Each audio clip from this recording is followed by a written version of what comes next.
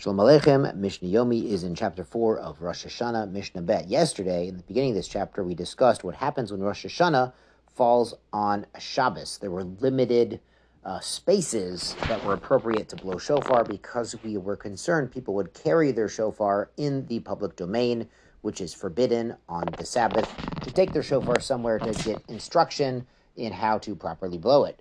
So there was a discussion that perhaps only in Beit Din or perhaps only in Yavne it was allowed after the destruction of the temple to blow the shofar on Shabbat. Now Mishnah Bet says, Ve'od zot, and also in this, Haita Yerushalayim Yetera al Yavna. Yerushalayim was better than Yavna. Now it sounds like we're starting in the middle of the sentence, and the Bartanura says, yes, basically we are, that the Mishnah should teach you, Yerushalayim hayatoken b'chol ha'ir.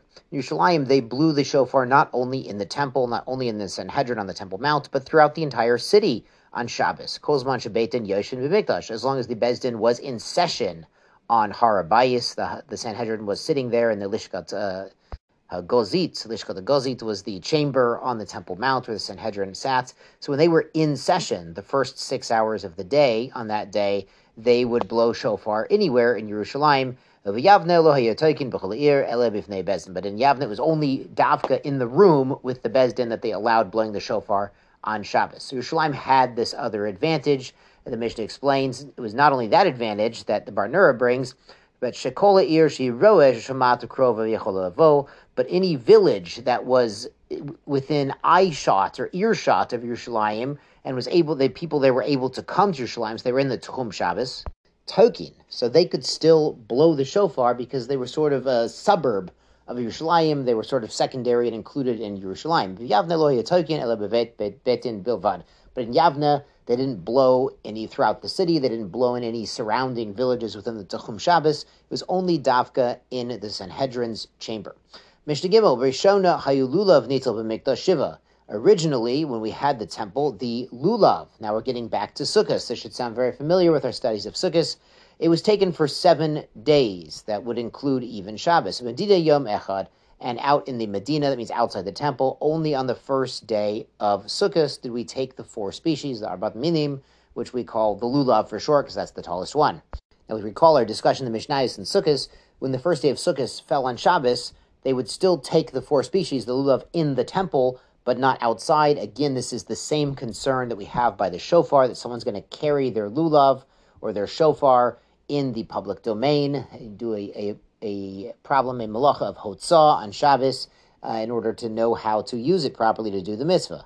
Now the Mishnah here continues, Mishacharav Beit HaMikdash. After the temple was destroyed, we should see it again soon rebuilt, Hitkin Rabbi Yochanan ben Zakkai. So Rabbi Yochanan ben Zakkai, who made the takan about blowing shofar, he also made a takan about lulav. Shea lulav nitel b'medina shiva zecher lemikdash. That outside of the temple, meaning throughout Klal Yisrael, wherever we are, we take our lulav 7 days as a remembrance to the temple.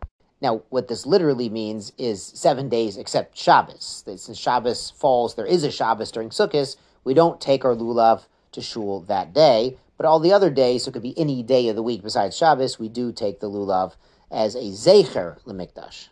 And finally, the Mishnah says a similar enactment Rabbi Yochanan made, Yom hanef kulo aser, and that the day of waving, the whole day is aser. Now, we actually explained this when we were talking about the Karban Omer and Pesachim. When we were talking about Pesach, what they do the night that everyone in Chutz La'aretz, in Golus, is having their second Seder, over there in Yerushalayim, they are cutting barley, the fresh barley that's been specially designated for this Karban Omer, and then they take it to the temple and they grind it up very, very fine, and they bring this Omer, this bread mincha offering from the first of the barley.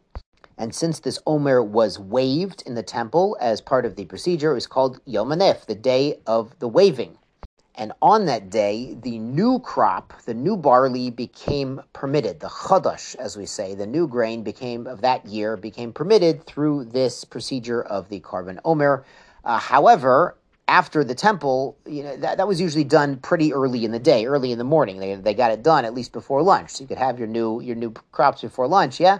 But without the temple, we have a concern, and it's more than a concern, it's a fervent desire that the temple will be rebuilt on that very day, the day after the first day of Pesach, the second day of Pesach, and we will have to bring the carbon omer, and we might bring it a little late. We're building a brand new temple and getting everybody tahor, inaugurating everything, preparing everything. So we got to go out and cut some barley, bring a carbon omer too. So they might not bring it when we have the new Beis Hamikdash, the Beis Shlishi, until later in the day. So that entire day we should not eat chadash, because God willing, we're going to get a temple that day.